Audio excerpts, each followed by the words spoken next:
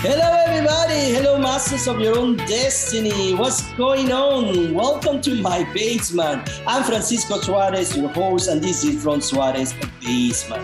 Master of your own destiny. Where are you guys going today? What is the destination? Listen, it doesn't matter the destination as long as you enjoy the process and you put the hard work. Without those two things, you will not get there. I promise you.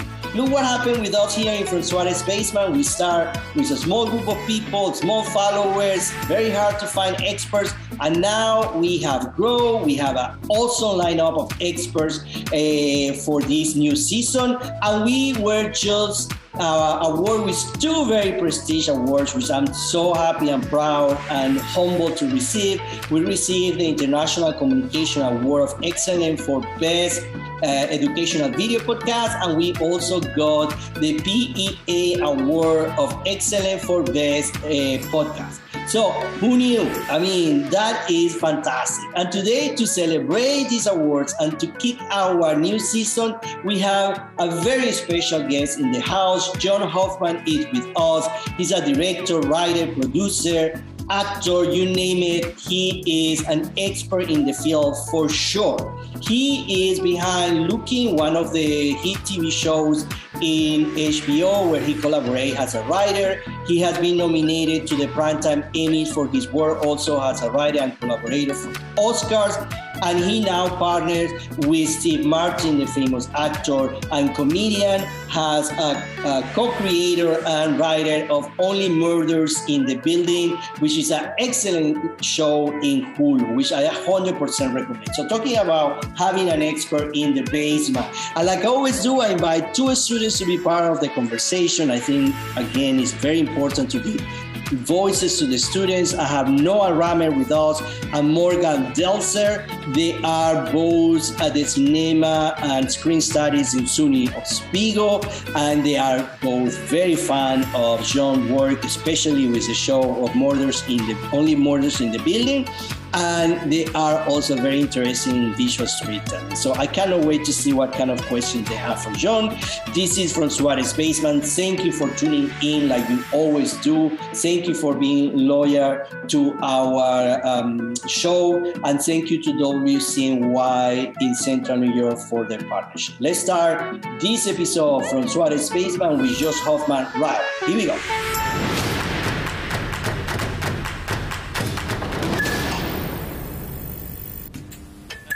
Well, welcome to our show, and thank you so much for taking the time to meet with us.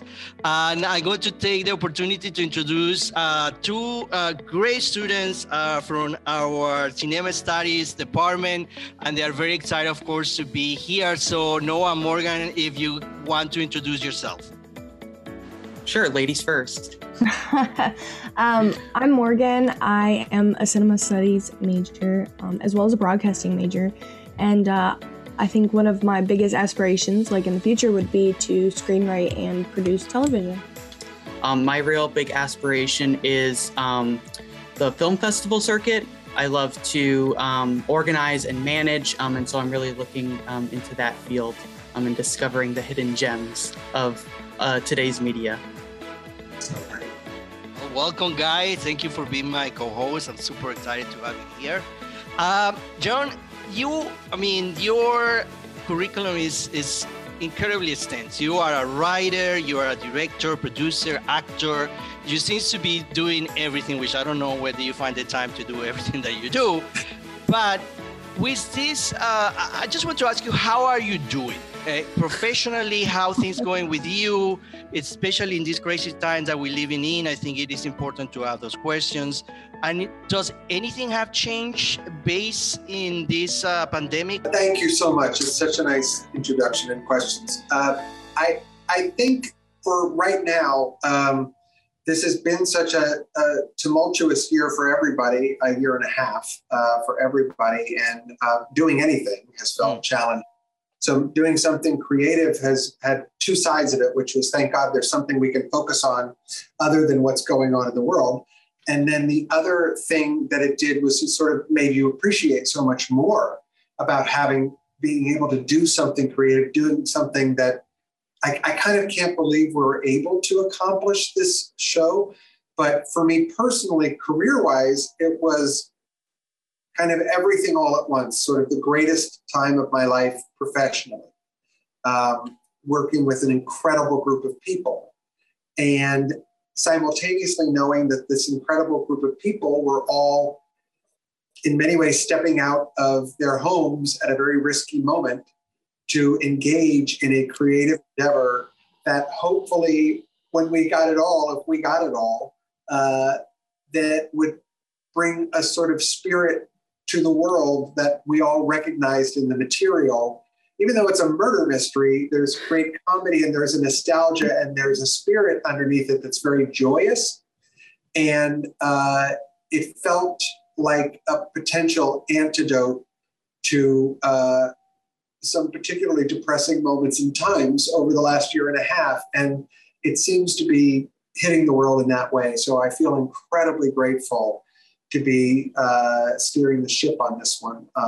And it's been remarkable to get to work with these incredible talents. Well, my first question pertains to Only Murders in the Building. So it's, what is it like trying to write something that teeters between like drama and comedy and a mystery as well? Like, how do you balance all of those things in a efficient and like really entertaining way?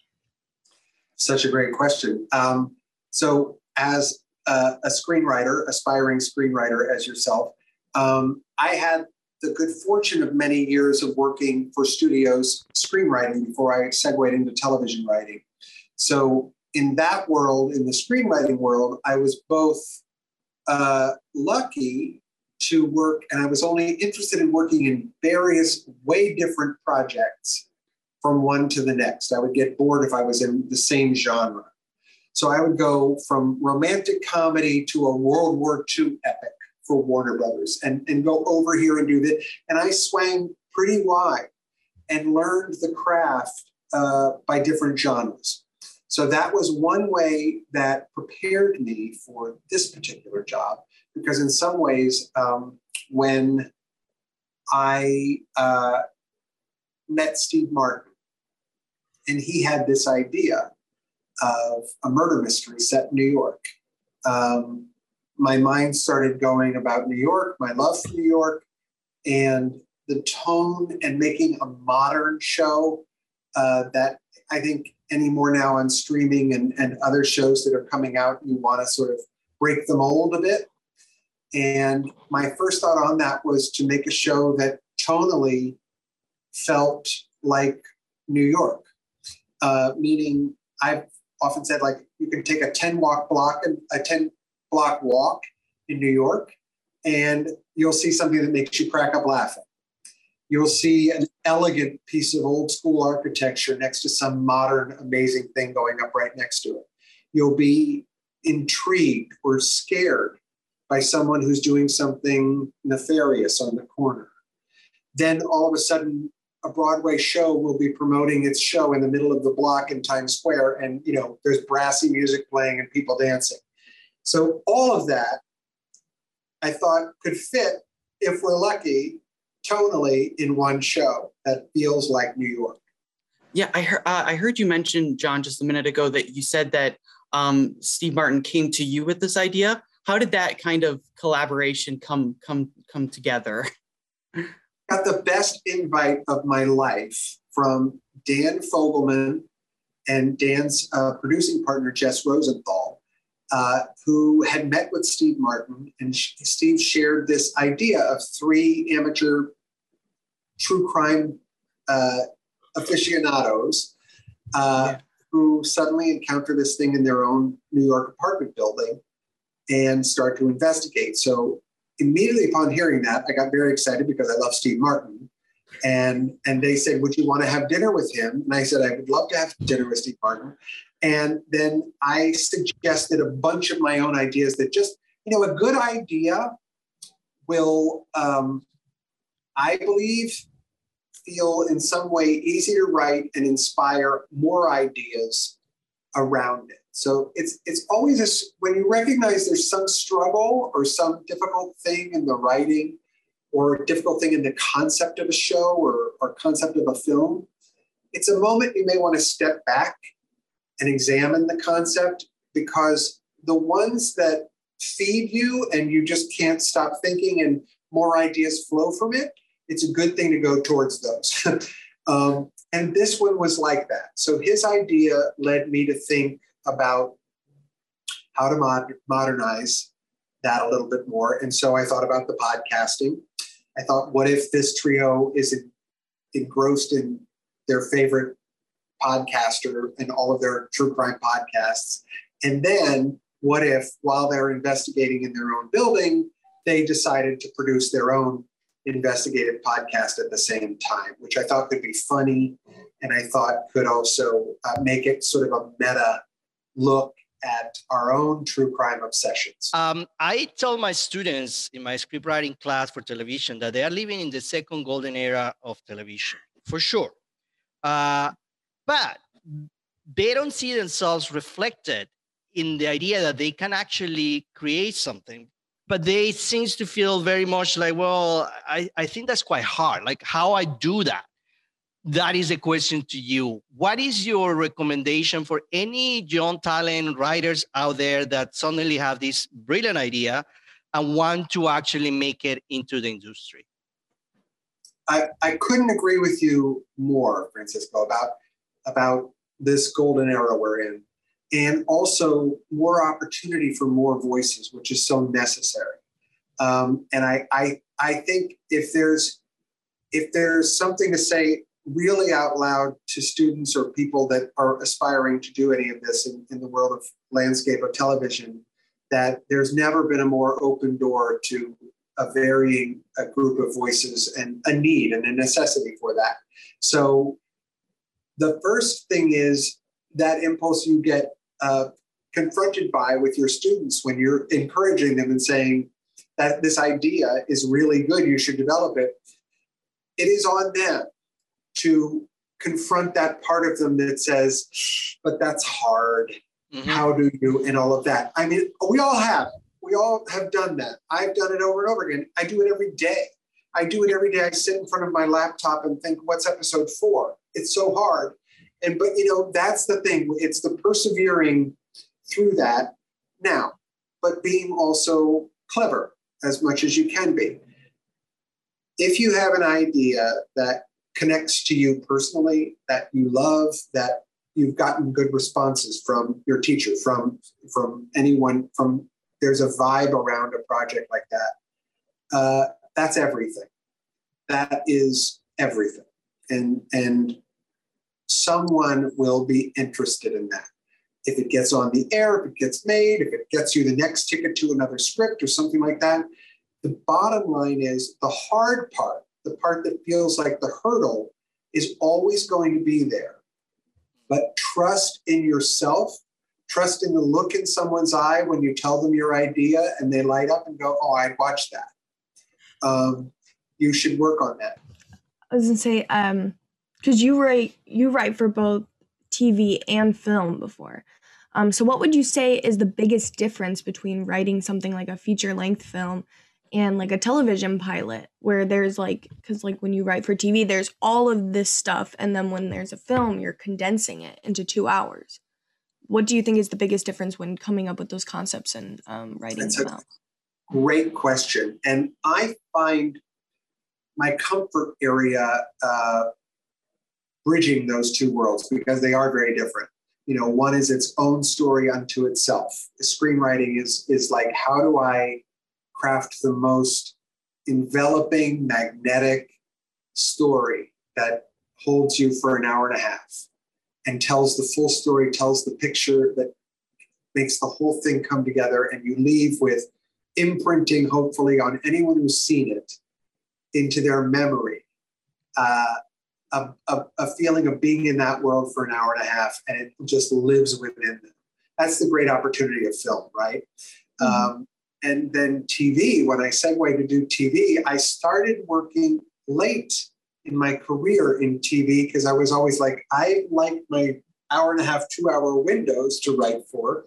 And now I'm walking into TV, but I ended up on HBO's Looking and working on that show, which was a 2-season show on HBO about 6 years ago. But it was done by sort of independent filmmakers. Andrew Haig was the showrunner of that, and he had never done TV before either. So the two of us got in there with Michael Lannon, who created the show, and we got involved in the world of TV, but we kind of looked at each episode. Our segue in was to look at them like little independent movies. And that is another way, anything that makes you more comfortable and makes something more accessible opens you up to seeing how you can be a part of that world. And that was the great entree for me into TV, where I thought, oh, okay, I don't have to give up my screenwriting skills that I've learned. I actually just have to adapt them into an ongoing character-based storytelling. That the key there is a concept in TV that can hold ongoing seasons potentially, and characters that you just fall in love with and can peel back layers of. You know, in our opening episode of season 1 and Only Murders in the Building, there is, you know, a good murder mystery peels back the onion of all of the characters. And White Lotus, I think, used a similar phrasing. But it is really about, you want characters that you can peel back new layers and new discoveries about them over a stretch of time beyond just the hour and a half that a film might hold. And that part, I think if you have whatever entry point you come at it, whether you're a novelist or whether you write theater plays, it's about watching yourself stretch and like taking the same things you know, but just picturing it over like taffy, stretch it out, and now see, can this all hold? I know that at the beginning of this conversation, you said that it was an honor to steer the ship on Only Murders in the Building. Correct me if I'm wrong, but this is your first experience with show running, correct? Correct. Yes. So how was it show running versus your early days script writing on Looking? Way more exhausting. No, I can't even tell you. I had no clue. And I kind of don't. That's an area you can't really prepare for. A showrunner on a show, at least my experience here, you know, and then add in the twist of in the middle of a pandemic. And in New York City and with really big famous people and all of those things. So there was a lot to learn on the fly. Huge support and great support from an experienced showrunner like Dan Fogelman was hugely helpful. And great support from our studio and our network, because they loved the show and invested in the way that would give that support. And then the other thing was I had spent 5 or 6 seasons, somewhere in there, on Grace and Frankie right before this. And I had been given a lot of leeway to sort of help steer a lot of that ship at various times. But I was given that by very experienced showrunners, Howard Morris and Marta Kaufman, who was one of the creators of Friends. And lovely people who sort of showed me the ropes and taught me in ways that they don't even think of them as teaching me, because they're just doing the job. And you realize sometimes you'd ask questions like, why are they doing that way? Why are they bringing that up? And then later when I'm in the job, I wrote Marta and Howard at various times throughout being a showrunner on this show. And I would say, boy, now I get why you did that. Now I get why you did it. So it was a lot of those experiences, but I loved it so much and have loved it, you know, and it may be just my own personality being like, I like to be the one in charge and answering the questions, but a lot of that comes from the storytelling. And I think as a screenwriter, in order to write a screenplay, you have to know your whole world. And so that when you become a showrunner and you're helping answer questions for your production designer, your costume designer, the actors, the cinematographer, everyone is coming to you with the questions and you are there to answer the question. But I feel in my position, I had to be sort of kind of the chief guide day to day. And I think it's helpful to have a single-minded, like helping to shape everything so that it all feels of a piece. So earlier you were talking about your characters, right? And like most stories are character driven, especially when I write, that's what you start with, right? Your characters and then your world and such. I was wondering, like, when telling a story with such three-dimensional characters like you have in Only Murders in the Building, can it be difficult figuring out which qualities and secrets should be revealed and when? Like fleshing them out, like slowly, like, there's this depth, but you're fleshing, like, could that be difficult? Is there a certain way that you go about it? That's a great question. And yes, I'm not interested in characters that don't have all sides, right? I just think they have to be grounded, but they can be funny as hell. They can be, do random things like people. I have a couple of people that I look up to in the business. One of them is like James L. Brooks, who way back in the day did a groundbreaking television show called The Mary Tyler Moore Show. And those characters were big. You could like draw big Sharpie lines around them. And you could say they would be very broad in description. But I like taking something that makes you go, wow, I know that guy. But then underneath it, create dimension, create reality and truth and heartbreak and pathos and other things that are part of all of our existence. So I like to think of myself as a humanist writer. The thing I connect to the most is the thing I recognize either in myself in a character or in someone I know in a character. How we develop the crime, because one thing is the plot, Steve Martin going in his date, but how we actually create a crime that seems interesting enough for the viewers to keep watching, and that we don't lose sense of reality, because that's the other thing. So some of the crime shows or mystery show, in some point the viewer is like, I don't believe that could happen. But with this show, each episode you feel like, oh my God, like, yeah, I can see this happening. How that process work? Like, do you guys do a lot of research of police crime things, or I'm super curious to see how that works. I love that question because it's so hard.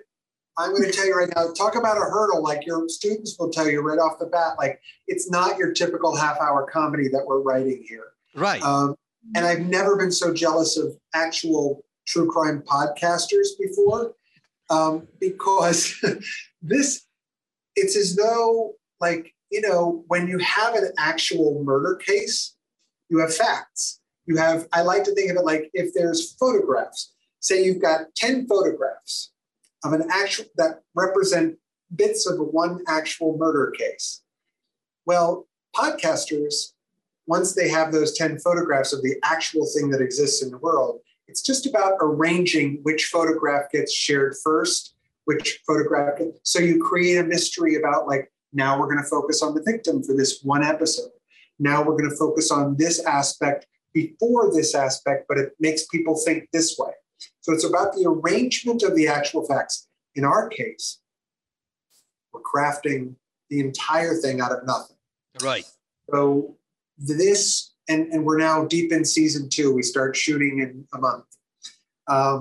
And so we're deep in season 2's very intricate mystery. The writer's room is, they're all absolutely brilliant, lovely people. And all of them say, this is really tough at times because we have to start at the end. I have known the identity of the killer early on, enough before the writer's room opens in each season, which is very helpful. And you begin at the end and then you twist your way there.